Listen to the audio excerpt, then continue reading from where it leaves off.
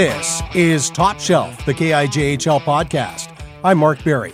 A little light on the voice today, but the show must go on. On this episode of Top Shelf, Princeton Posse defenseman Scott Burgess is in his 20th year. He'll join Emanual Sequeira. Beaver Valley Nitehawks head coach and general manager Terry Jones hit a milestone last week, 1,100 wins in junior hockey behind the bench. He'll join us to talk about the 22-23 edition of the Nitehawks.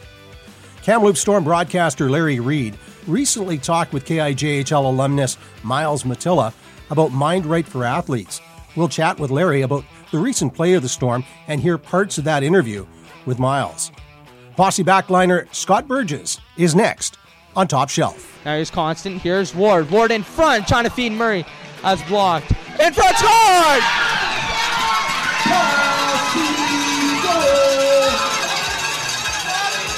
Scott Burgess will collect his own puck. That is his first KIJHL goal. I'm joined by Scott Burgess, defenseman for the Princeton Posse on Top Shelf, the KIJHL podcast. Welcome, Scott. Thanks for having me. It's an honor to be on here. So, Scott, tell us, in what areas do you feel that you've improved as a defenseman? I think a lot of my biggest improvements recently have come from a lot of the offensive side of my game. Typically been more of a bit of a defensive defenseman. So coming out and working in Princeton, biggest things have been like my skating, working on my speed, being able to keep up with the play. My offensive instincts, just getting used to being in front of the net, getting shooting opportunities, getting better at goal scoring, and just my confidence in general with the puck, being able to hold on to it, knowing when to get rid of it, but also knowing that it's okay to skate with it and I don't just have to immediately dish it off to somebody else.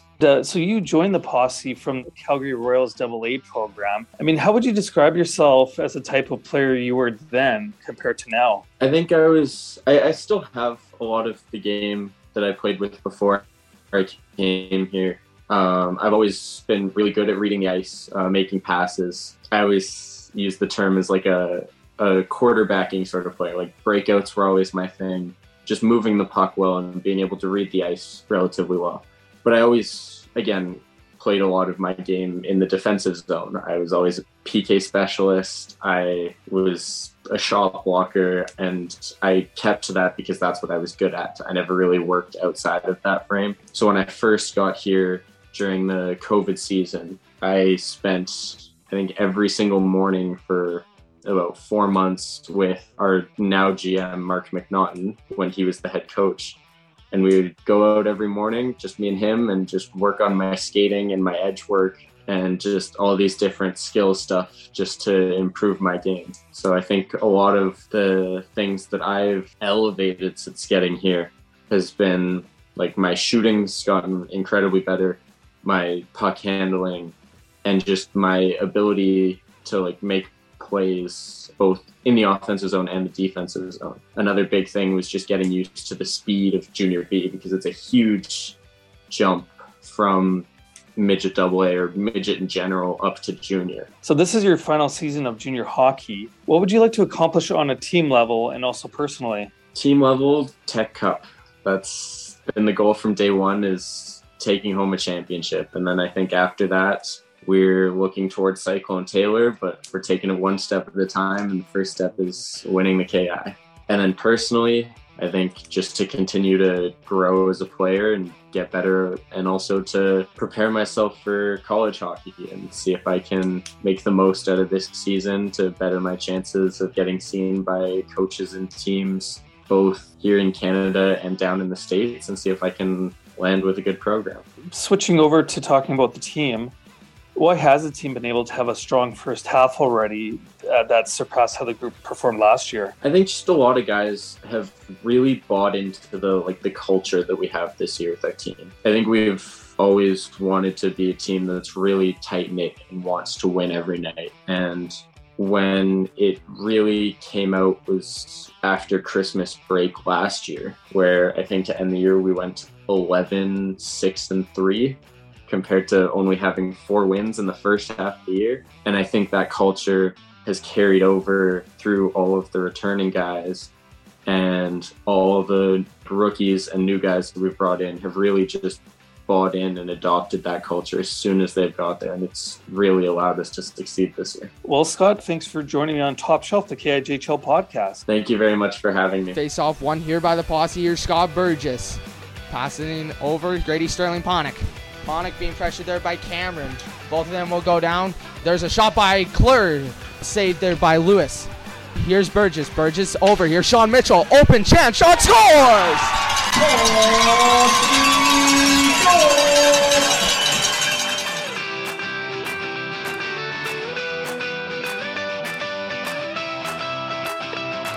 Nitehawks still with the puck.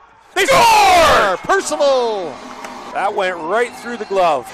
Sure did. Nitehawks win their 4th game in a row. Seen some good teams. On Top Shelf, the KIJHL podcast, I'm talking with the head coach and general manager of the Beaver Valley Nitehawks, Terry Jones. Terry, how you doing? Pretty good, Mark. Thanks for having me today. You know what? First off, congratulations on an incredible milestone, 1,100 victories in junior hockey. Coach, do you still remember your first one? I don't know if I remember the first one, but I can certainly remember the first year.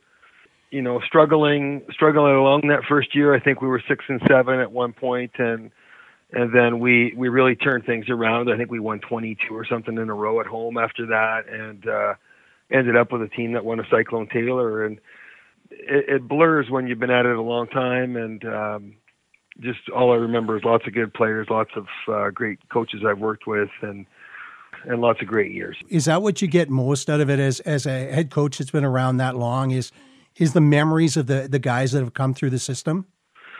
I think when you really look at it, you think about, it's been a long time, and I think about those guys who, they're members of our community now. Some of them are executive members, some of them are coaches, some of them are business owners, and you just see where they are in their lives, and I think that's what you take a lot of satisfaction in, and knowing that you've played a small role in helping get them where they are. But I also think just lots of relationships with, members of our coaching staff, training staff.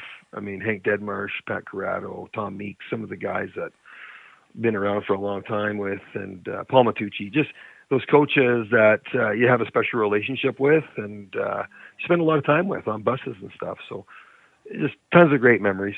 The Beaver Valley Nitehawks this year have kind of had an up and down season, but of late, last 4 games, you guys have been playing very, very well. What's the difference? Well, I thought we had a decent start to the year, and then we just, I felt like we ran through a stretch of time where we had a ton of sickness and some injury problems, and then also playing some really good teams. And we ran into a hot team in Revelstoke and Sicamous, and when things aren't going well, you tend to start digging a little deeper, and you look at what needs to get done. And I just felt our guys have really recommitted and really worked hard, and just kind of started to buy into how we have to play. And it's coincided with some other teams, I think, having some low moments, but it's season's full of ups and downs, and just glad that we've been able to turn it around with some really good play of late. And obviously when you're winning, it begets, other guys starting to feel really good about themselves. And we were on the backs of Connor Stojan. He's really been a catalyst for our good play, and it starts with our goaltender and goes from there. When I look at the scoring around the team, you got one player that's above 1 point per game. So it tells me that you're getting scoring from the whole group. Is it really becoming a much more of a team win for you guys?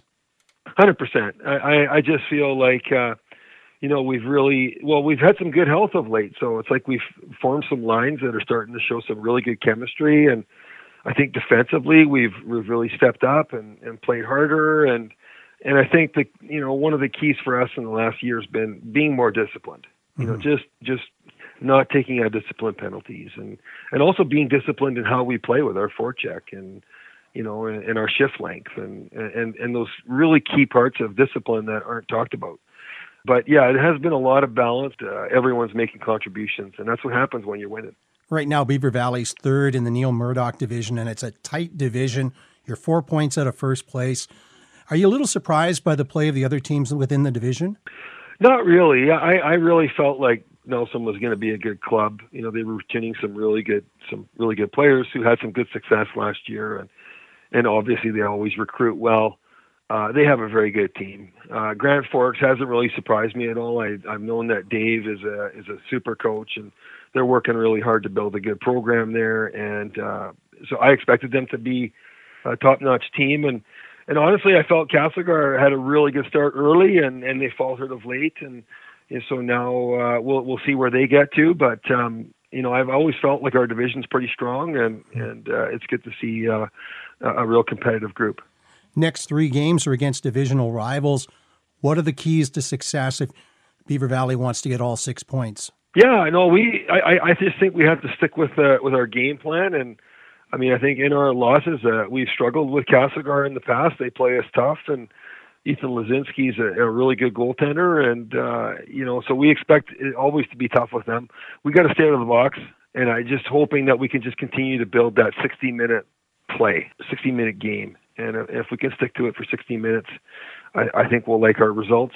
But it's hockey. You just never know what's going to happen. You got to be able to respond in those tough moments and be resilient when the tough, because every game's got its share of tough moments, and got to be prepared to handle them with some composure.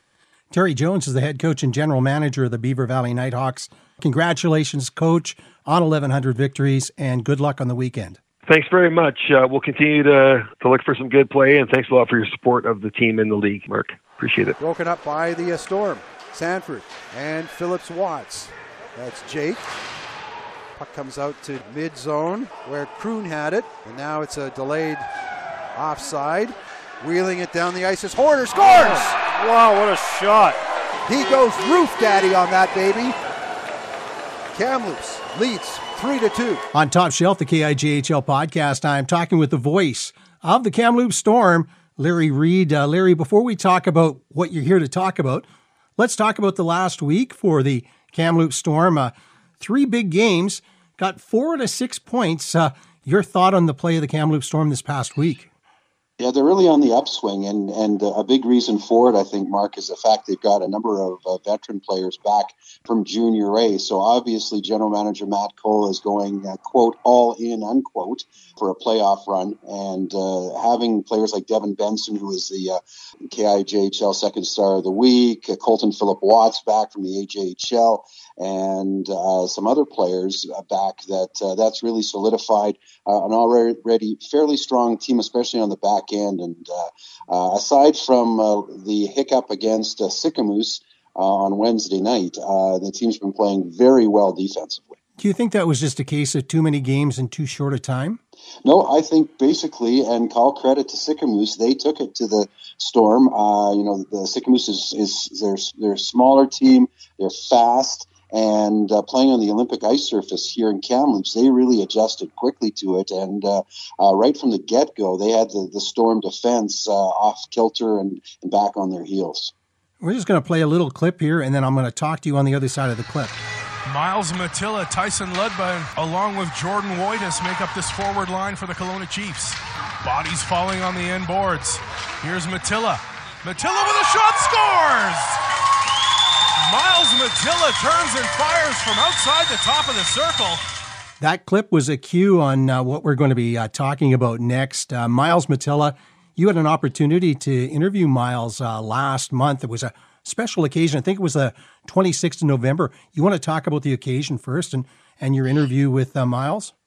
Yes, he's an outstanding young man. I know, Mark, you've interviewed him before. He was here in town. Well, he's actually in Kamloops going to the Thompson Rivers University as he's getting a master's degree in business. But he was here for a mental health awareness night, and they were playing the Kelowna Chiefs, and his former team, of course. He played 3 or 4 seasons with them. The Storm wore green uniforms, special green uniforms. Green, of course, the color to signify mental health. And Myles he dropped the opening puck and gave a little bit of a talk. And then between periods, he had a booth set up on the concourse. So he was answering questions, promoting the Kids Help Phone, and just an outstanding individual. And got to sit down and chat with him for a while for not only you guys and us, but also the Kamloops Storm podcast. And I do a sports show on radio right now, 6:10 a.m. Here in Kamloops, and that's for that show as well. We've got a portion of that, and we're going to talk a little bit more about your interview with Myles on the back end of it. Myles, thank you for joining us. Tell us a little bit about Mindright for Athletes and the society. How did you get involved in it, and what is it? Thank you very much for having me on the podcast today. And yes, I would love to explain on what Mindright for Athletes Society is. The goal of it is to help promote wellness and positive living for young people through increasing community awareness and making use of existing mental health resources. For me personally, the goal was to encourage young people to be open and to engage in conversation regarding mental health. And at the time of kind of raising awareness around the age of 15, 16, 17, there's a lot of resources out in the community, but I wanted to kind of narrow it down, kind of just have a web page that was user-friendly that people could go to and learn about mental health in an easy and accessible way. What's the background story? Why did you get involved in this? Why is it so passionate for you? I would have to say Mindright's really passionate, and mental health is really dear to me because I had a close friend that was going through a tough time, and there wasn't a particular resource that we could go to or seek support at the time. So for me, I wanted to create a platform that individuals could go to and learn about mental health, and it could be a starting point to access information on where to look for support and to make sure that they're getting the help that they need. When you started this initiative, you were playing junior hockey and major midget hockey at the time. Do you think when you did start that your age might have been a detriment because people looked at you and went, here's this 14, 15, 16-year-old kid trying to tell us about mental health and that sort of thing? I do believe there's two ends of the spectrum. For example, if we take the positives, it's great to see a young individual that was promoting mental health at a young age, talking and raising awareness around the subject. But yes, as you mentioned, there has been barriers, and it maybe sometimes worked against me because trying to reach or kind of make sure that to collaborate with resources, well, it's hard to take a kid seriously. But when you're really passionate about a subject and wanting to make sure to kind of raise more awareness around the topic and try to help people for the greater good. I think overall it was, for the most part, it was a really good experience. I didn't have too many challenges or barriers, but there is definitely kind of being a male, playing hockey, going to school. But I think it was a good learning lesson, and it showed other people that I was able to go to school, play hockey, and do mental health initiatives. So I was not being a role model per se, but it just kind of showed people that you are able to achieve multiple things if you set your mind to it, along with time management. From those skills, I believe, like by playing hockey in major midget in the KIJHL, really showed me and developed my characteristics and key skills to help me along with the future. Because I would have to say, if I didn't play sports and just went to school solely, and I feel like that would be a lack of foundation in my opinion, because playing hockey really gave me the skills for the future to balance everything. But overall, I'm just really fortunate to have that opportunity to be able to raise awareness for mental health. Myles, was there ever a point, and especially when it comes to the hockey community as a whole, that it got a little frustrating for you, as we've seen in other issues surrounding hockey, that they seem to be not very welcoming in terms of change or opening up new avenues for ideas and stuff like that? Were there ever a point that you got kind of frustrated about the whole thing? Well, I think with anything, when you're trying to implement any type of initiative, there is kind of barriers that will be that you will have to overcome. For me, over the years, to have a mental health awareness game, started in Prince George, had one in Kelowna, and the most recent one in Kamloops with the Kamloops Storm. For that I believe just creating a foundation is probably the most difficult part. And at least throughout the years, and now it's a lot easier because I kind of have a clear expectation and I know what to do. But definitely at first, just to propose the idea of to get jerseys for mental health, and there's X amount of dollars for this budget, but I do believe, in my opinion, it would be for the greater good. Sometimes there might be teams or individuals that wouldn't really say, oh, why would we just get jerseys for 1 or 2 games throughout the year? That doesn't really make sense to me. But I believe that it's more around the message regarding mental health, and especially bringing community resources. Let's say if you bring in Canadian Mental Health Association, Foundry, Kids Help Phone, resources to the game and raise awareness around mental health, that is a unique event that you don't see throughout the year. So overall, it has been challenging for sure, but I'm just really fortunate that I've had great support systems. Both my parents have been supporting me along the way, along with my mental health initiatives. I know Trevor Sprague and Prince George, Kelowna Chiefs, and also recently Matt Cole with the Kamloops Storm. Just super thankful that I'm still able to continue these mental health awareness games with their support. Back on Top Shelf, the KIJHL podcast, I'm talking with Larry Reid, the voice of the Kamloops Storm, who interviewed, as you just heard, Myles Mattila. And that's only a portion of the interview. You know, I can tell you this, and you know only too well, he answers the question so well that you just automatically follow up with another question, and pretty soon you thought what was going to be a 10-minute interview is a 20-minute interview. He's just that interesting. We only heard a portion of it. When can fans hear the rest of that interview? Well, on the Kamloops Storm podcast, which you can link, here's a gratuitous plug for me. You can link onto it. It's on Spotify and stuff, but the easiest way is just to link onto the Storm website. It'll be on there during the holidays. It'll also be on during the holidays on my sports show, which is called Sports Scene on NL, and you can access that by SoundCloud or going to the NL 610 website, and there'll be a link there as well. On your Radio NL show, when does that air? It airs live on Saturday and Sunday mornings. It's from 7 to 7:30 on the Saturday morning, and then on Sunday morning it runs about 9 o'clock, from 9 to 9:30. So you can check it live or anytime by just going to their website, because it's on there in perpetuity, as it were. So we can expect to hear that rest of that Myles Mattila interview during the holiday season. Definitely. Larry, thank you so much. Larry Reid is the voice of the Kamloops Storm. Thank you again for doing this. Always a pleasure.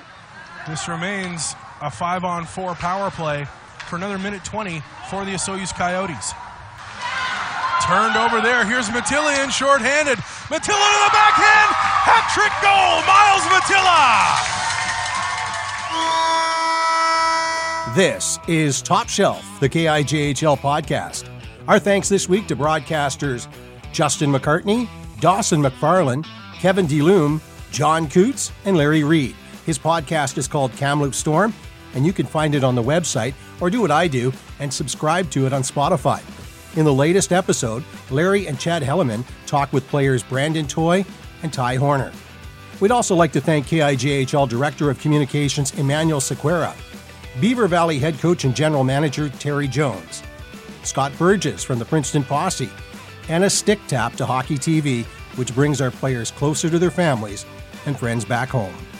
I'm Mark Berry. This is Top Shelf, the KIJHL podcast. We're back in 7 days, hopefully with a voice. Thank you for joining us.